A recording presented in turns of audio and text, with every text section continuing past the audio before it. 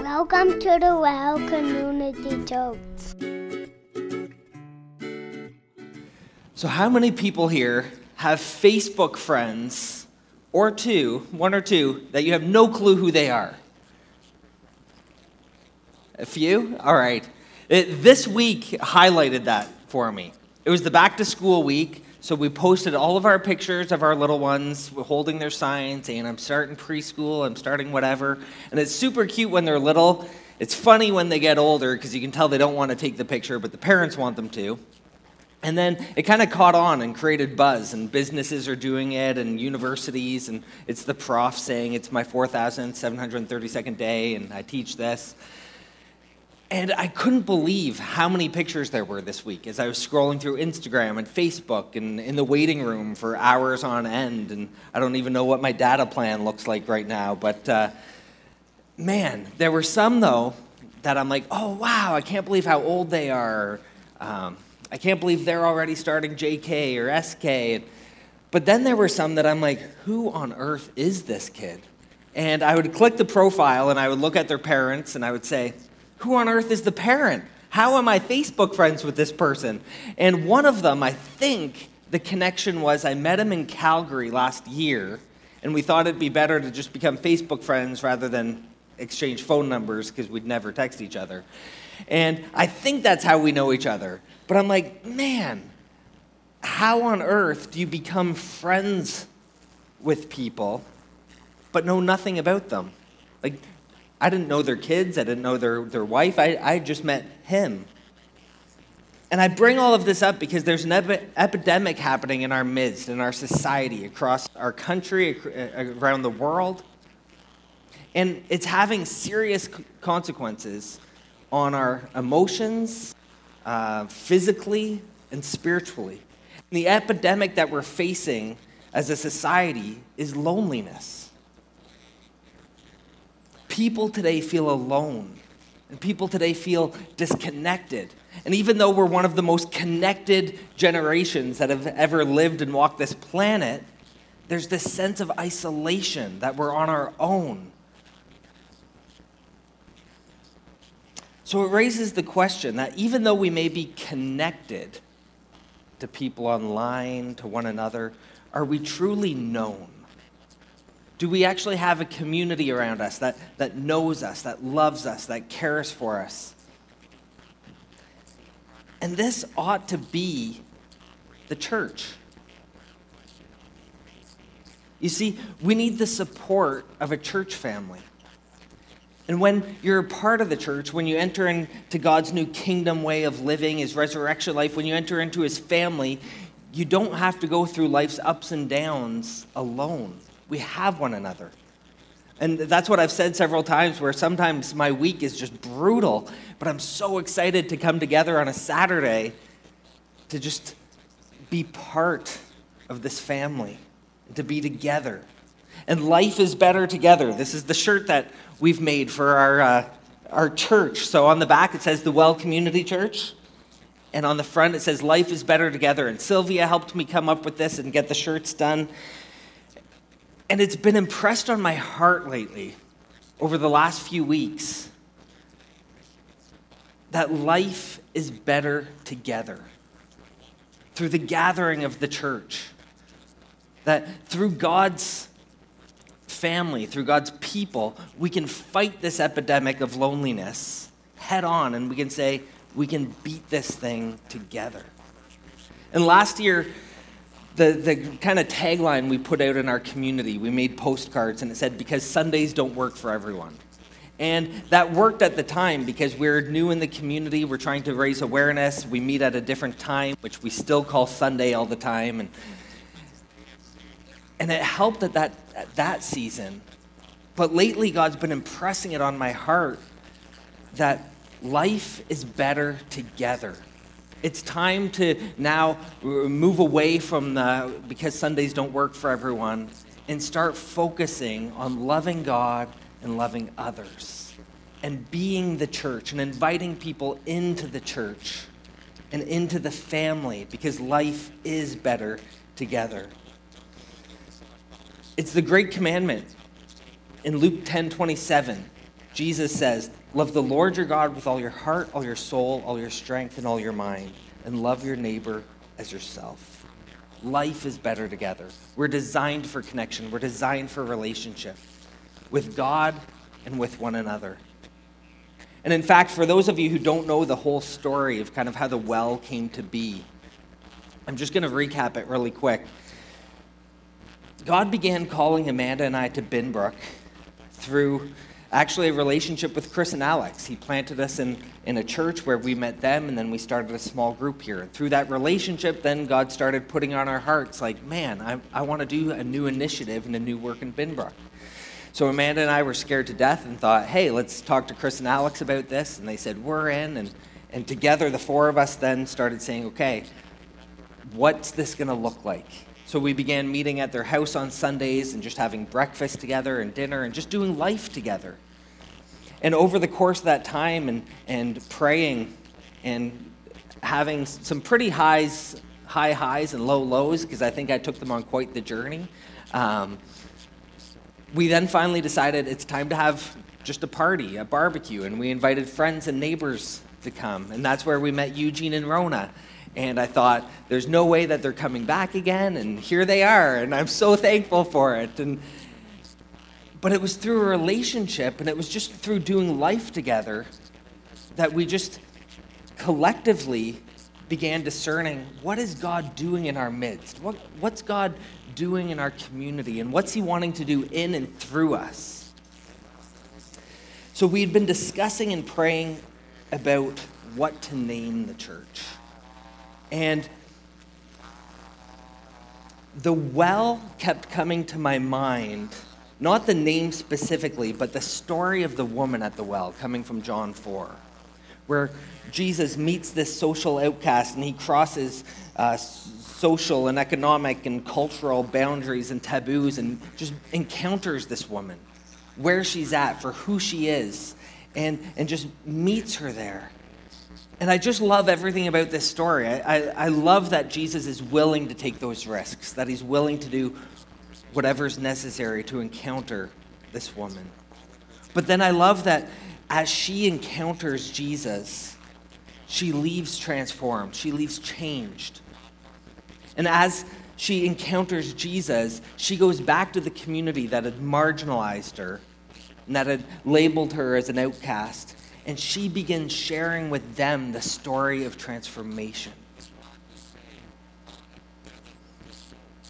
You see, God didn't put on my heart that we were supposed to do this new radical thing. And sometimes I thought that was kind of what he was leading me to, and I wrestled with what that might look like, but it wasn't about a new way of doing things. It wasn't about recreating church and reinventing the wheel. It was just simply about creating a space for people to encounter Jesus. And the beauty of it is that it's all about Jesus. It's not about you or me, and it's not about winning or saving anyone. It's about Jesus doing the work of people encountering Jesus and their lives becoming changed and transformed, having met him. And it's a place where we value and want people to encounter acceptance and authenticity and community and generosity and rest. Because the other image I love about the well is that it's not a place you stay.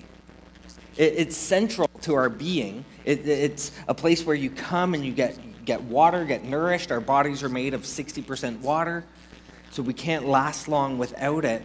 But it's a place where you come, you get your water, and then you go. You go back to your communities and workplaces and schools. And I loved the picture of that, because sometimes the temptation is to kind of build our houses kind of right next to the well, or it's like, all right, here it is, let's just stay here, let's protect ourselves from what's out there, and let's stay close to this source here. But Jesus is saying, no, I give you living water. Come to me, get refreshed, and then go back to where I've called you and placed you, and I'm sending you, and allow me to do the work of reaching people through the transformation and the change in your lives. Our world is facing an epidemic of loneliness, and we need the church. And people who don't even come to church yet need the church. We need people who will love and support us no matter what we're going through, because life is better together. One of the reasons, too, we wanted to put this on the front was sometimes when we set up our huge banner and it says, "Making Jesus Known," that can kind of be intimidating for people who had bad experiences with religion, who've been hurt by church, or who just have heard some of the rumors about it, and they're kind of sidestep our booth. And we just wanted to put our best foot forward. So when we're at the fall fair next weekend and we have our own spot, which we finally do have our own church booth, we can just say life is better together, and we're going to have cards that say life is better together, and on the backside just our church address, the name, and Saturdays at 5. And I really hope that this is a way that will just create conversation, and that will just get people thinking differently, and that will help battle this epidemic of loneliness. What we're about to see in our text tonight is that God's always been up to something, and he continues to be up to something today. So the first text I want to look at is Romans 1, verse 12. And here Paul starts off his letter to the Romans, the church in Rome, saying, "I want us to help each other with the faith we have. Your faith will help me, and my faith will help you." And right off the bat, what he's saying is that we need each other. Don't do this alone. Just as iron sharpens iron, your faith will help me, and my faith will help you. We're designed for connection. And this is why studies on loneliness are beginning to show that it's not just affecting us emotionally anymore, but it's literally killing us. It's shortening our lifespan. And some experts have even gone as far as to argue that a prolonged period of severe loneliness is worse physically than 15 cigarettes a day. That's the physical toll this is having. So Paul begins his letter to the church in Rome by saying, we need one another. We need each other. Now, a couple of really cool facts that are going on behind the text, behind the scene here, is that Paul has a huge heart for Rome. Rome is the metropolis. It's the urban center. And N.T. Wright, a biblical scholar, he figures that at this time, it was probably a city of about 1 million people. But does anyone want to take a guess on what he figures, how many Christians were in Rome at that time? 100. 100. And when I read that, I was like, our stats are actually better than Rome at the time of writing. Like, we're like 40 people out of 10,000. He's 100 people out of 1 million. I'm like, all right, this is looking good for us. Talk about needing each other, though. Talk about coming together as the church to encourage one another, to spur each other on. But one of the reasons that Paul has such a huge heart for Rome is that Paul's plan for Rome is that it's a base in which they can spread the good news of Jesus around the Mediterranean. Because it was the hub. It's where the merchants would sail in and go out.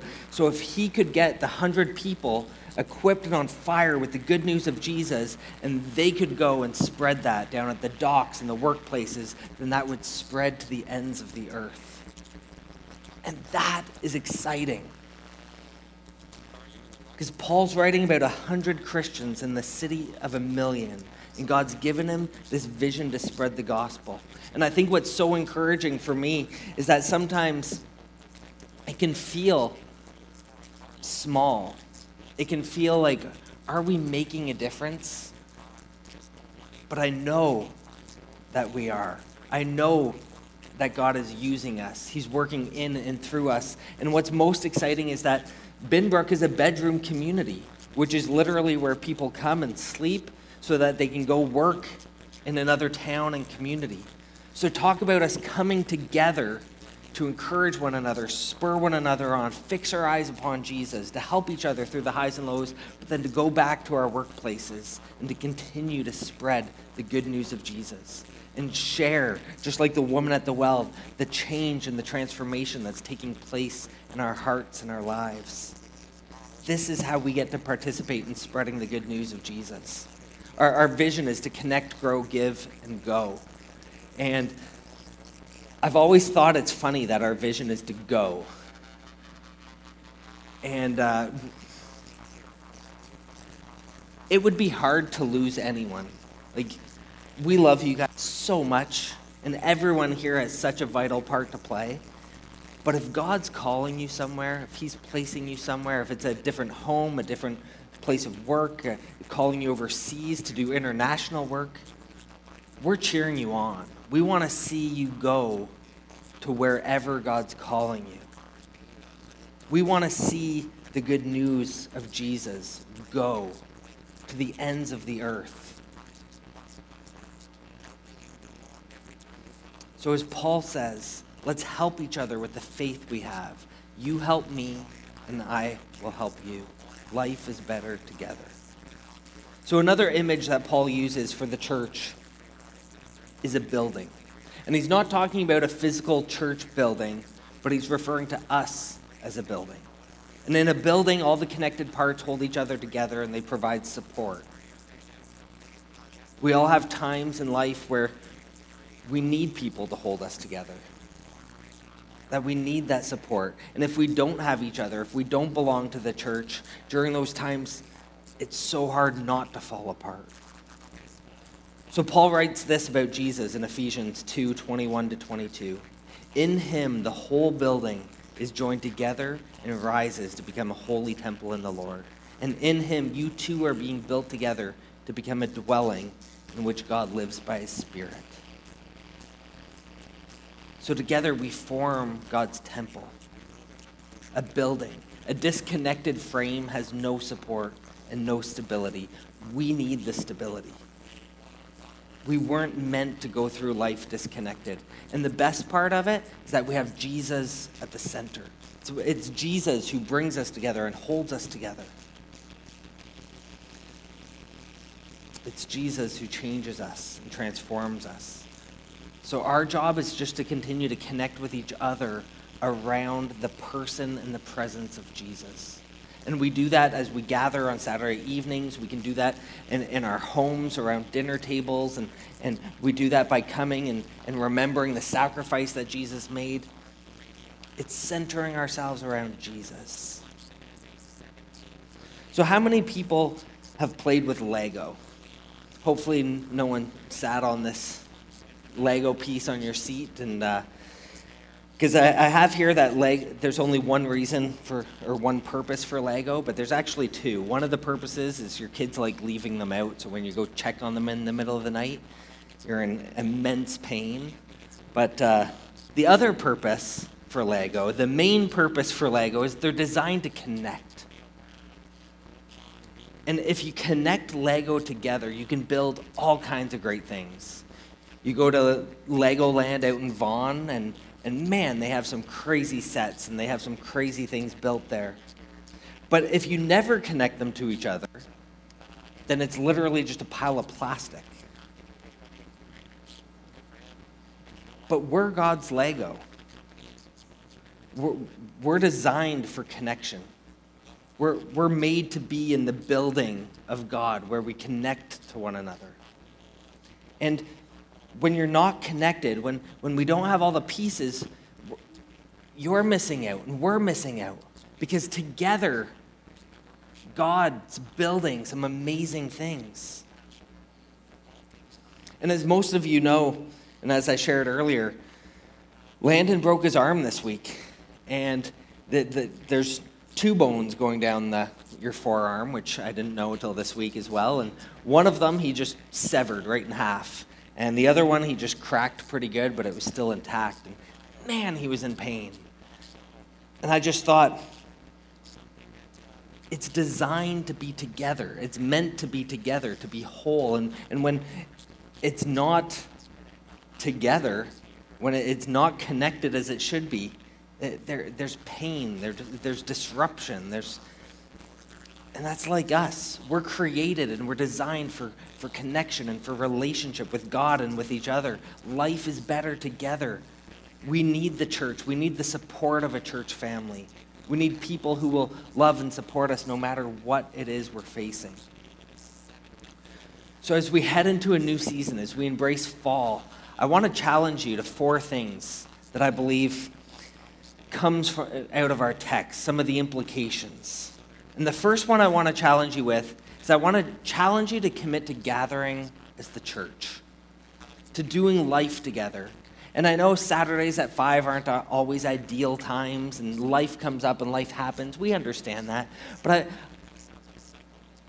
I want to challenge you to commit to gathering, to doing life together. Because if we truly believe life's better together, if we believe in the importance of gathering together,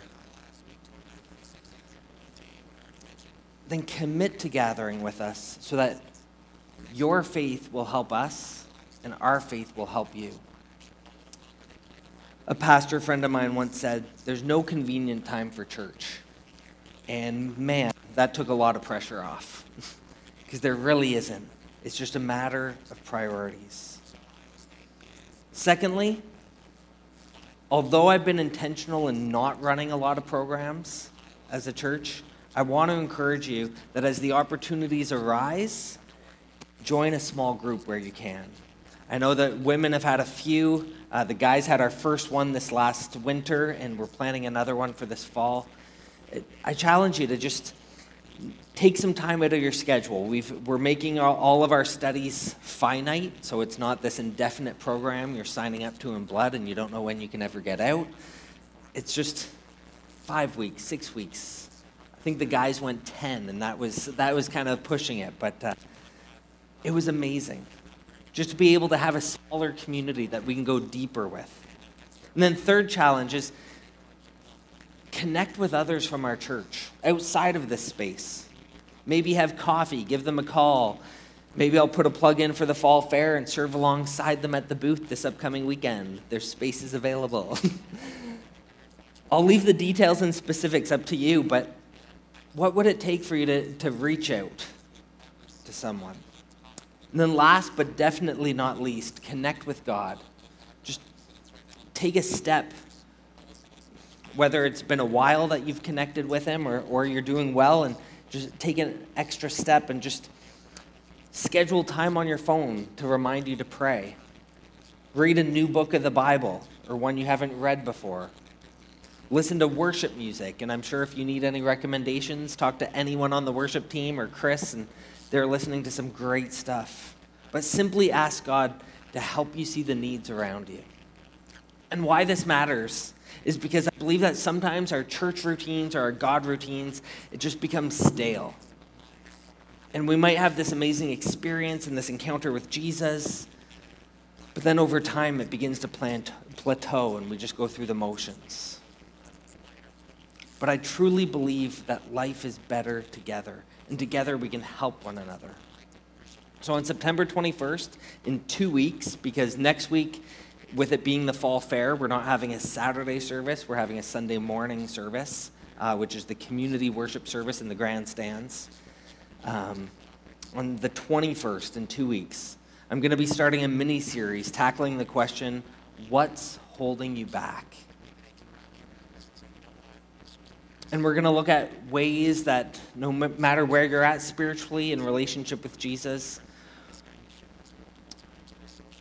how can you take the next step in your faith journey? How can you lean into Jesus?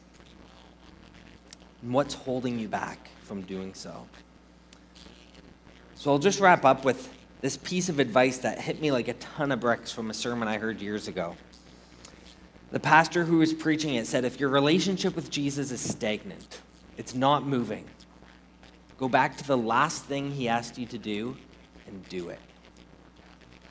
For me, that was youth ministry. But for you, only you know the answer to that. And just know it's not always a simple decision. I felt youth ministry on my heart, and that was in 2003, and I didn't go into youth ministry until 2007. That's the whole Jonah story, but we can visit that another time. But life is better together with Jesus and with others.